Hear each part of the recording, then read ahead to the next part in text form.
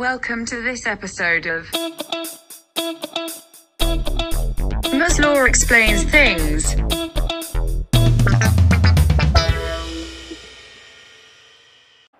Hi and welcome back to another episode of Miss Law Explains Things. Okay, so this is my consolidation episode for the topic on market failure, and today we're going to look actually at a multi-causal issue of climate change.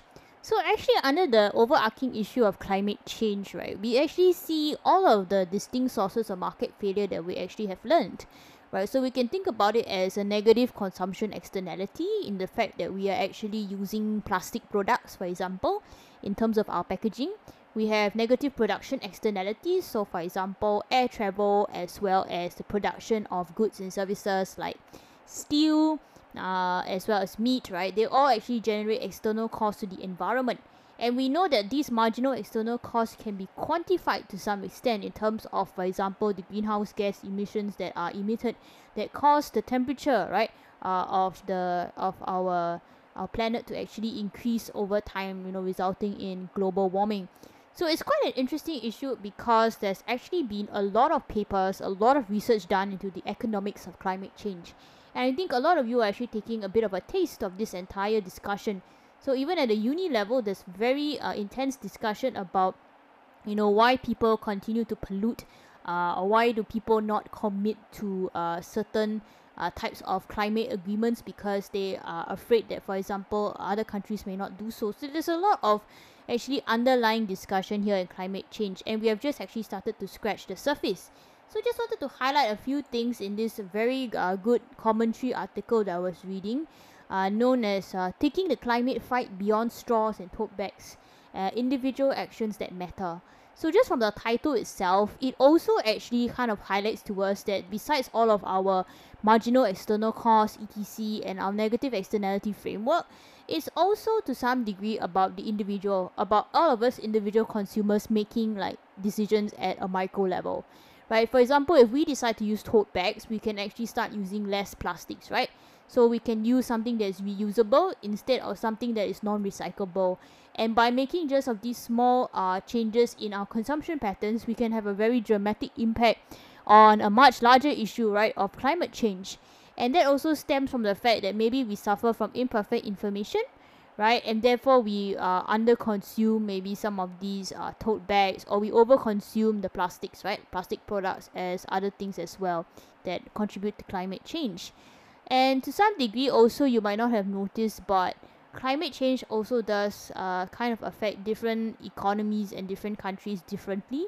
Right? So those that have the resources to actually tackle climate change are still faring much better than those that do not, right? Or actually are struggling with the effects of climate change. So interestingly, this article actually details various aspects that we have actually looked at before in class. I just wanted to recap some important final points that we might want to take away in terms of our discussion, as well as a few pointers that might actually highlight some of these key aspects of market failure. So one of which actually is the use of like reusable straws and bringing your own tote bags. So for example, if I were to ask you like what is the likely value of the cross elasticity of demand of plastic products and all of these tote bags, most of you would tell me that it's a substitute, so that's great. But how on earth, right, do we actually kind of like consider the magnitude of the CD? So do you think that these are close substitutes or weak substitutes, or does it depend on the consumer's perception, right? So some people might think, oh yep, I don't mind using a tote bag because they're very close substitutes. But some people might say, oh no lah, I find it very difficult, very leceh, it's very troublesome, for me to go and buy another tote bag. I have to remember to bring it out. The convenience is like, if I just go to the store, they're just going to put everything in the plastic bag and I can go off, right? So not everybody has the same taste and preferences, and it might actually be quite difficult to change people's consumer perceptions. So you might actually have heard of this, but they actually launched a few years ago this anti-plastic straw movement. Okay, so a lot of big corporations like coffee giant Starbucks, for example, said that they would eliminate plastic straws and other disposables. So actually this is great because you are actually working with different stakeholders like all of these private firms. So they actually have to kind of start the ball rolling, right, before actually individuals catch on to this idea. Like they have to set the example. If the producers are not actually doing their bit, it's going to be very difficult for us to actually effect change on this bigger issue of climate change. So interestingly, because of that, there was like a surge in the sale of all of these reusable straws. So if I ask you like what's the demand factor, you could say because people are increasingly environmentally conscious, right? So they are kind of supportive of the green movement, and as a result, they increase their usage of reusable straws. Some of you may have even been using these metal straws, right, to drink your kopi and your teh.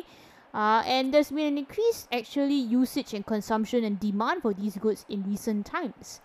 Because of the shift in taste and preferences, something that's very fluid also, as we have seen as one of the P-type factors. And even the supermarkets have also kind of jumped on the bandwagon, and they are trying to give away these free reusable bags to discourage consumers from using plastic bags. But of course, do also note that it also does involve a bit of a cost, right, to the supermarkets, because they actually have to provide these bags at their own expense.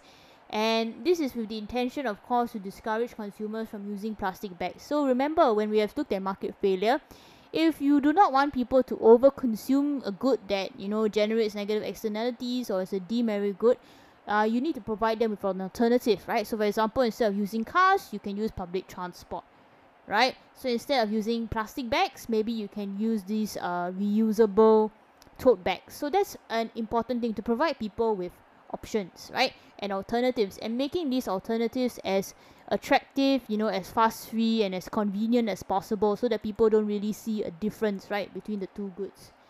So of course we know that Singapore is going to be very negatively affected if climate change were to accelerate the pace of climate change.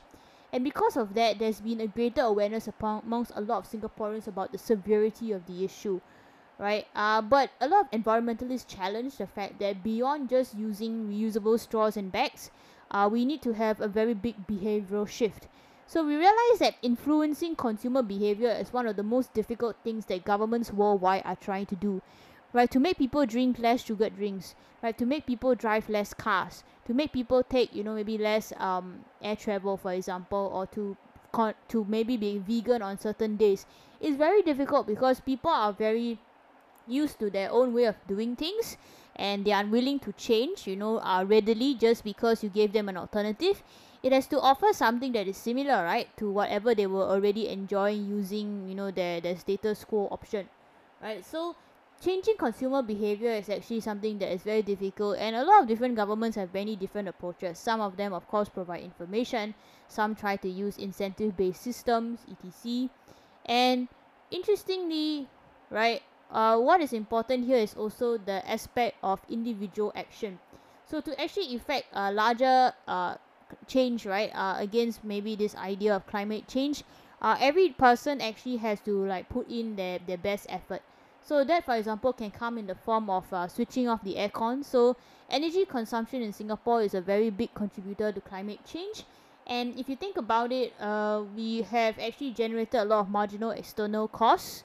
Okay, and in Singapore, maybe because of our current climate, it's very hard for us not to use aircon in certain circumstances. So maybe the way forward for us is just to reduce our consumption, or to use maybe more energy efficient devices like aircons, right? So we can always look at whether it is that energy efficiency rating, right, or for example.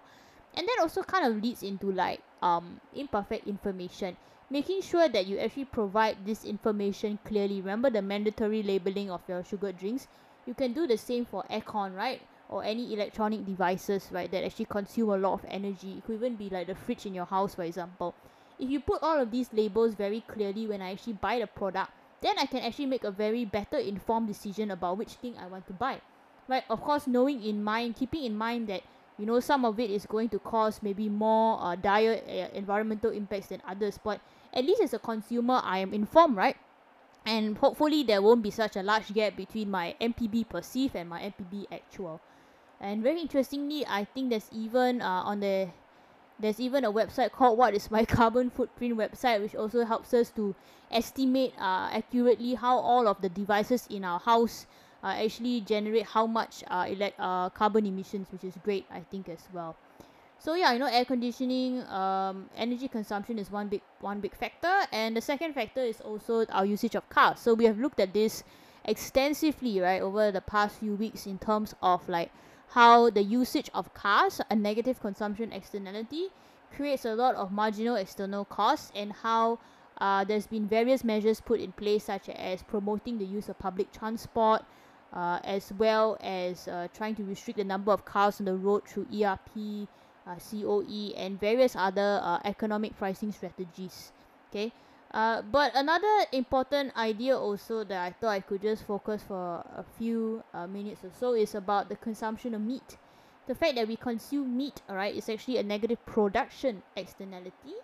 To some extent, if you talk about the meat production itself. So meat production actually focuses on the fact of the rearing of livestock, and the fact that all of these animals actually emit methane, right? They emit methane gas into the atmosphere. But if we look at it from a consumption standpoint, is the fact that you and me, we all cannot stop eating our Big Macs, right? And our burgers, and we find it very ghastly, for example, to eat a Beyond Burger, which is actually a vegan alternative, a plant-based burger. We find it very hard to, because we can't change our tastes and preferences. For example, we've been brought up in an environment where we've just been eating this whole lives, and we find it very hard to mentally accept this new alternative. And that's why it's also quite difficult to change people's consumption behavior as well. In terms of, like, for example, going vegan, it's very hard unless we are actually very clear about the benefits behind this sort of lifestyle. And the article kind of ends off by focusing on the airline industry and the fact that, Singaporeans' love for travel also does generate a lot of marginal external costs, right, in terms of our fuel emissions from the aircraft, and the fact that we travel so extensively, as well as the fact that maybe kind of like to get around this whole problem, what we need to do actually is twofold. Like, we need to buy less, right? So we have to consume less, but think about the negative repercussions on the consumer manufacturing industry, right? They thrive on the fact that we are a throwaway culture, and the fact that we actually, all of the goods that we buy, right, are actually not built to last for a very long time, right? They're actually built with an expiry date in mind, okay? And we are intended to continue to buy and consume in order to fuel our economic growth. And that kind of leads to our next chapter, where we're looking at macro and the sources of economic growth. So what can fuel a country's economic growth? One of them is actually the consumption of goods and services. So you and me doing our online shopping, for example, buying things that we might not necessarily need, throwing them out, and buying the new product, for example. It could even be like your electronic devices, right? There's a sort of like, a mental kind of expiry when they start working less well than they did before, right? And the fact that if we can actually start using less, we can actually cut down of some of our marginal external costs and look into more environmentally sustainable options. So we will discuss ideas of sustainable growth, which is actually economic growth that does not come at the expense of environmental sustainability, as well as different models of economic growth in different countries. So I felt that this issue of climate change was actually a very great bridge, right, from our micro, right? So all of our analysis of the different sources of market failure, and now we're going to broaden our perspective and look at climate change actually from a more macro and broader perspective. Right, so I hope that you've enjoyed the discussion so far about market failure, and I'll see you in our next episode when we go from the trees to the forest, micro to macro.